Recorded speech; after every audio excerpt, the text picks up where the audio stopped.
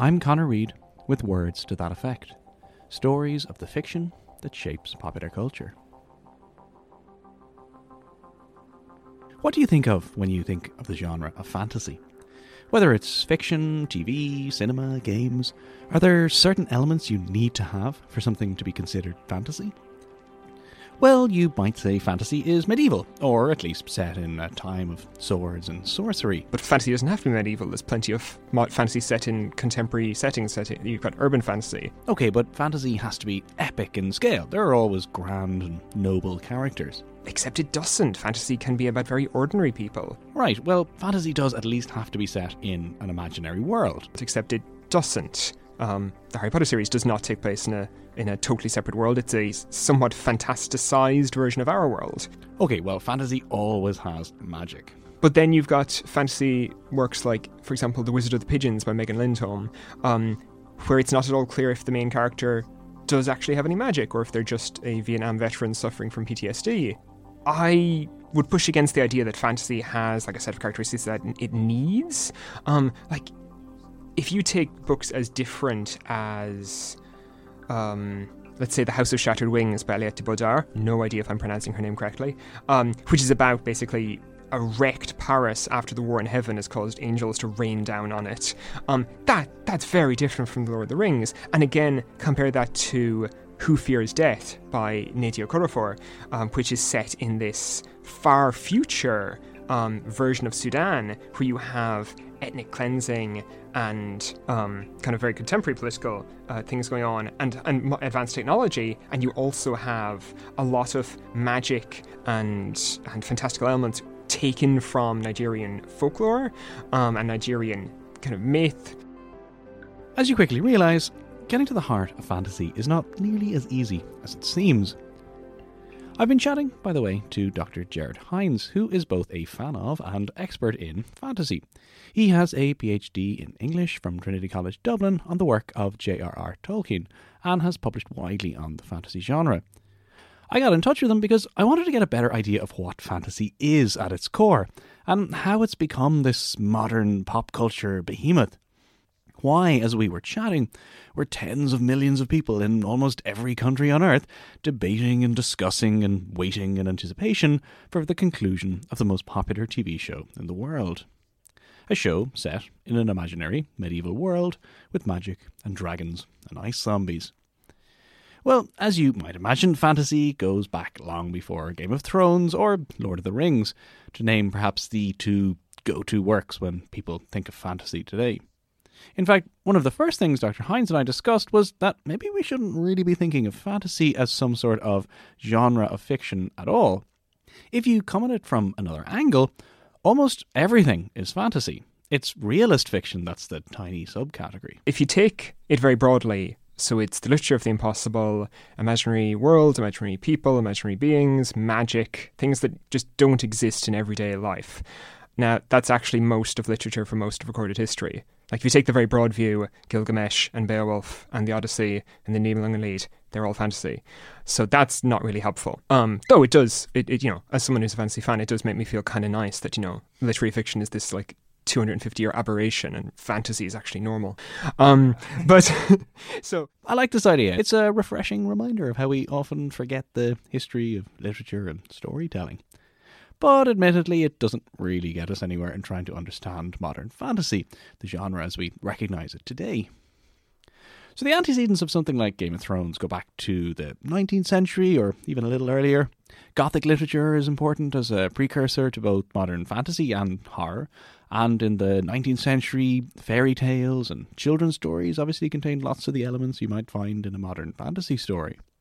Later in the 19th century and into the early 20th century, you had works like Alice in Wonderland or The Wizard of Oz. You had the weird fiction of writers like H.P. Lovecraft and the hugely influential stories of Lord Dunsany.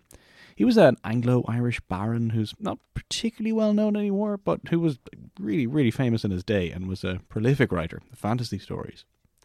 You also had the very influential fantasy writing of the Scottish author George MacDonald and then William Morris. Morris is mostly known today for his role in the arts and crafts movement, but he was also a renowned poet, activist, and fantasy writer. And these are just a few of the important names. Really though, the formation of modern fantasy as we know it today took place in the 20th century in 2 steps.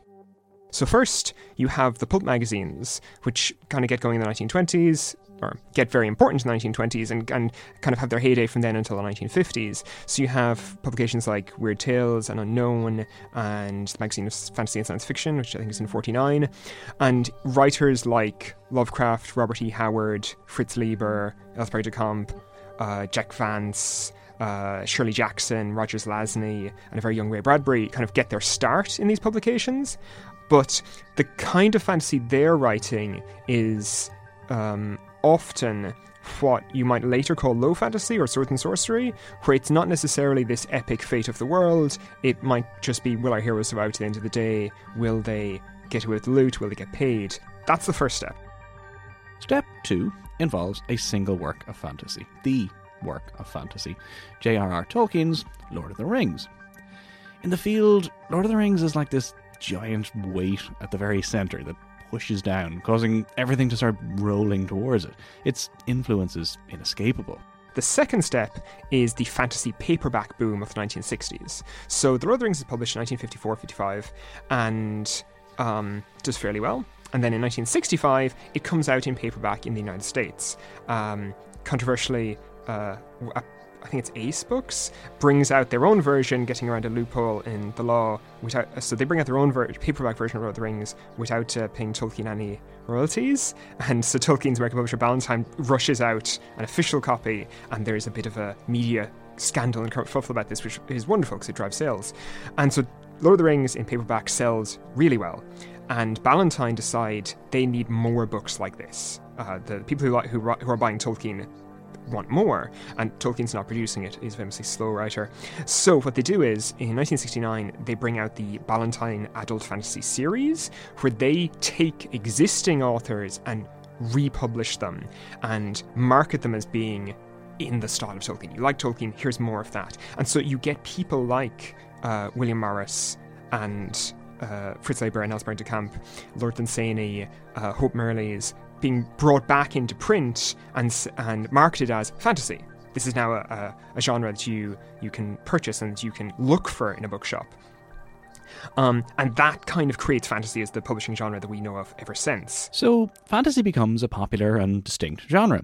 Novels from previous decades are retrofitted, and soon new series emerge, some more original than others. In 1977, you get the beginning of 2 fantasy series that are very clearly inspired by Tolkien and maybe not super original in their execution, and that's Lord Foul's Bane and Sword of Shannara. And that kind of starts the fantasy as big, thick trilogies that then continues on into the 80s and 90s. And the 90s is a period when you get a lot of, I think, what you'd see as the very much like in the vein of Tolkien medieval fantasy, like big, maybe 12 or 15 book series like The Wheel of Time by Robert Jordan. You get the work of Terry Goodkind, you get Robin Hobb, and you get George R. R. Martin starting. I think it's 1996 when Game of Thrones first comes out. A huge amount of fantasy is at this point either inspired or influenced by Tolkien, or just unashamedly imitating The Lord of the Rings.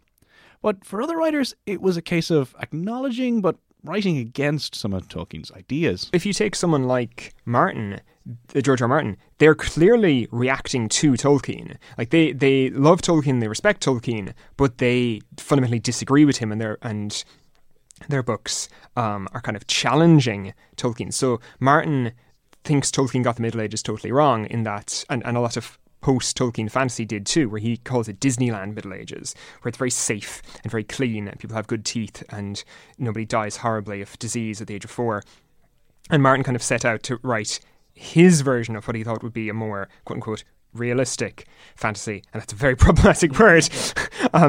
So, in his case, realism includes a lot more physical and sexual violence, but also more kind of lethal unpredictability, where Tolkien had this idea of the eucatastrophe, a sudden good catastrophe, the sudden, when things look hopeless and then suddenly it's okay. Like when the Riders of Rohan show up and Minas Tirith is under siege and everything looks awful, and then on the horizon, Theoden shows up with 6,000 cavalry.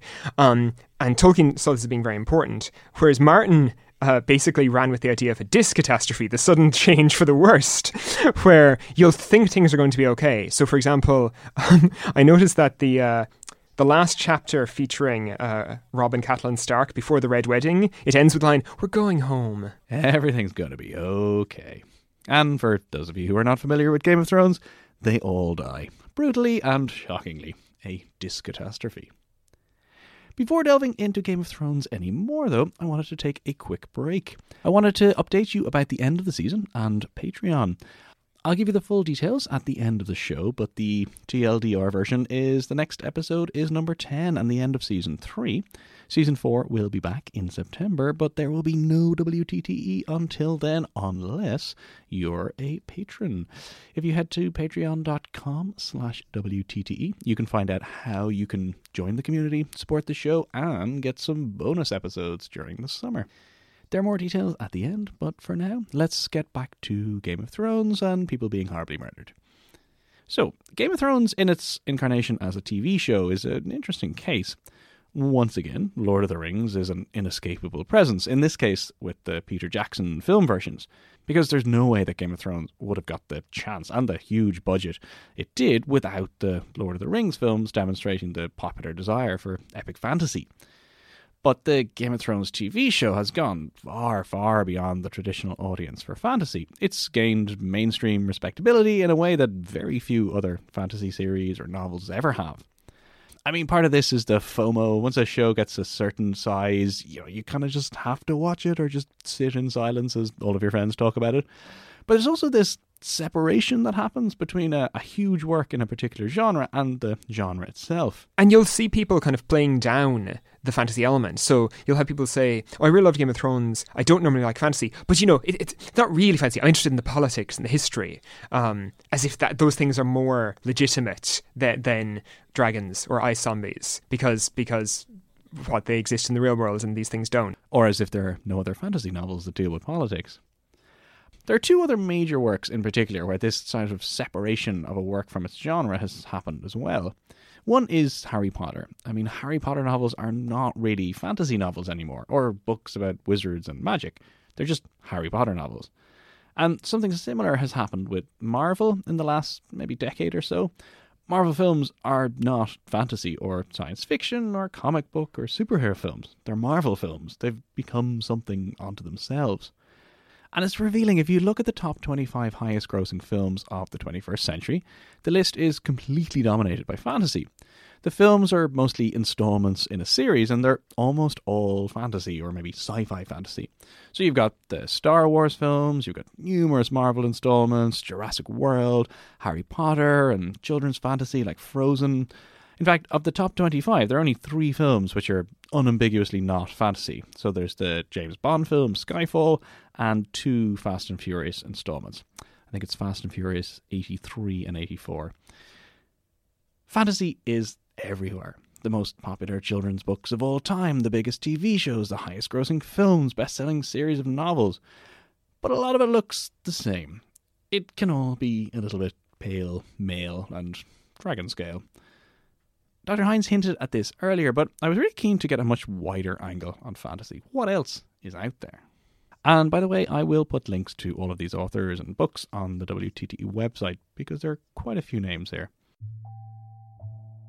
If you want to look for relatively recent fantasy authors who are different from Tolkien or doing things that are interesting, so I mentioned earlier that Tolkien kind of sets the standard for high fantasy, epic fantasy, that it's big, the world is at stake, the characters are larger than life. If you are looking more for low fantasy, where basically it's maybe more gritty, maybe less morally clean cut, he is unfortunately a white man, but Scott Lynch's The Lies of Lockamora is excellent. It's basically about a group of con men, but it focuses on 2 in fantasy Venice as they pull off various heists and con jobs. Very funny, very dark. I'll trigger warning for kind of physical child abuse, at least. Or again, if you want kind of modern, more interesting sword and sorcery, you could try the work of Saladin Ahmed, where he takes kind of sword and sorcery but puts it from a Middle Eastern Arabic perspective, rather than the incredibly white, possibly, historically inaccurately white European Middle Ages that you might be used to. If Tolkien is super medieval and you want fantasy set in a different time period, I really recommend Mary Robin Aqual's Glamorous Histories. It's basically Jane Austen with magic. So it's very beginning of the 19th century, Regency period, where there's a magic system that is so well integrated into the world, where magic is this very delicate, illusionary thing. And it's all about appearance and performance and doing things appropriately, which is very appropriate for the culture that it's being cast against. But again, if you want fantasy set in a more modern period, you could have a look at urban fantasy. So Seanan Maguire has done some really interesting work with kind of modern urban settings where the paranormal and fairies and portals to other worlds exist and how that plays out. If Tolkien is very European or Western European, you can look further afield. So I mentioned Nnedi Okorafor earlier, and Who Fears Death.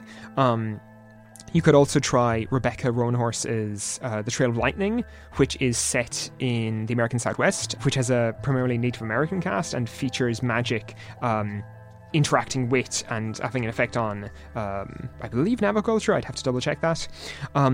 If you want to look further afield, Ken Liu, who is... it's funny, most people have probably actually read him as the translator of C. Jin Liu's Three Body Problem, but he writes amazing work himself. I really recommend his short story, The Paper Menagerie. It's absolutely just gorgeous and will make you cry if you have feelings.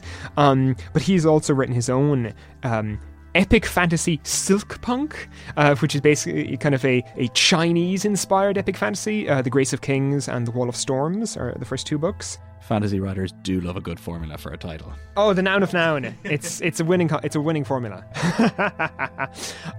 If Tolkien is at the very least small C conservative, if not large C conservative, and you want kind of fantasy writers who are more radical in their politics, maybe.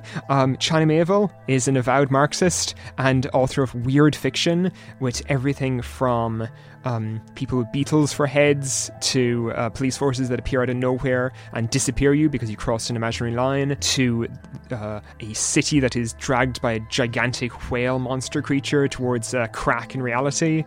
And then if you want someone to look out for who's important in fantasy right now, I'd have to say N.K. Jemisin, where she has won the Hugo Award for 3 years in a row, which is unprecedented, after becoming the first black woman to win the Hugo Award with the 5th season. She is getting not just attention in fantasy, but she now has a column in the New York Times. She's kind of achieved mainstream notice, and her work really does deserve this. Like, it's incredibly well written. It's epic in scale and very human at the same time, and it's again quite deeply political if you are aware of race and race relations in contemporary America. This is a seriously good list, one that takes in multiple countries, races, genders, languages, ideologies, and more. This podcast is killing me, though. I keep getting way too many book recommendations. So, I haven't seen the conclusion to Game of Thrones as I'm recording this, but you probably have, as you're listening right now. And if you're looking for more of the same, or something utterly different, I think this episode's got you covered. And so, I asked Dr. Hynes about the future. Is he optimistic about the future of fantasy? The great thing about fantasy is it inherently can be very diverse, very varied, and very imaginative. That doesn't always mean it is. We've both read plenty of fantasy, I presume, that is cliched and kind of derivative. But fantasy, as the literature of imagination, has this incredible potential to just ask, what if? And to go off and speculate about that.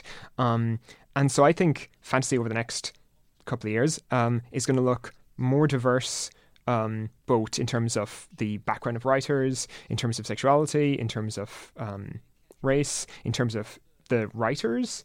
Thankfully we're gonna see a greater diversity there.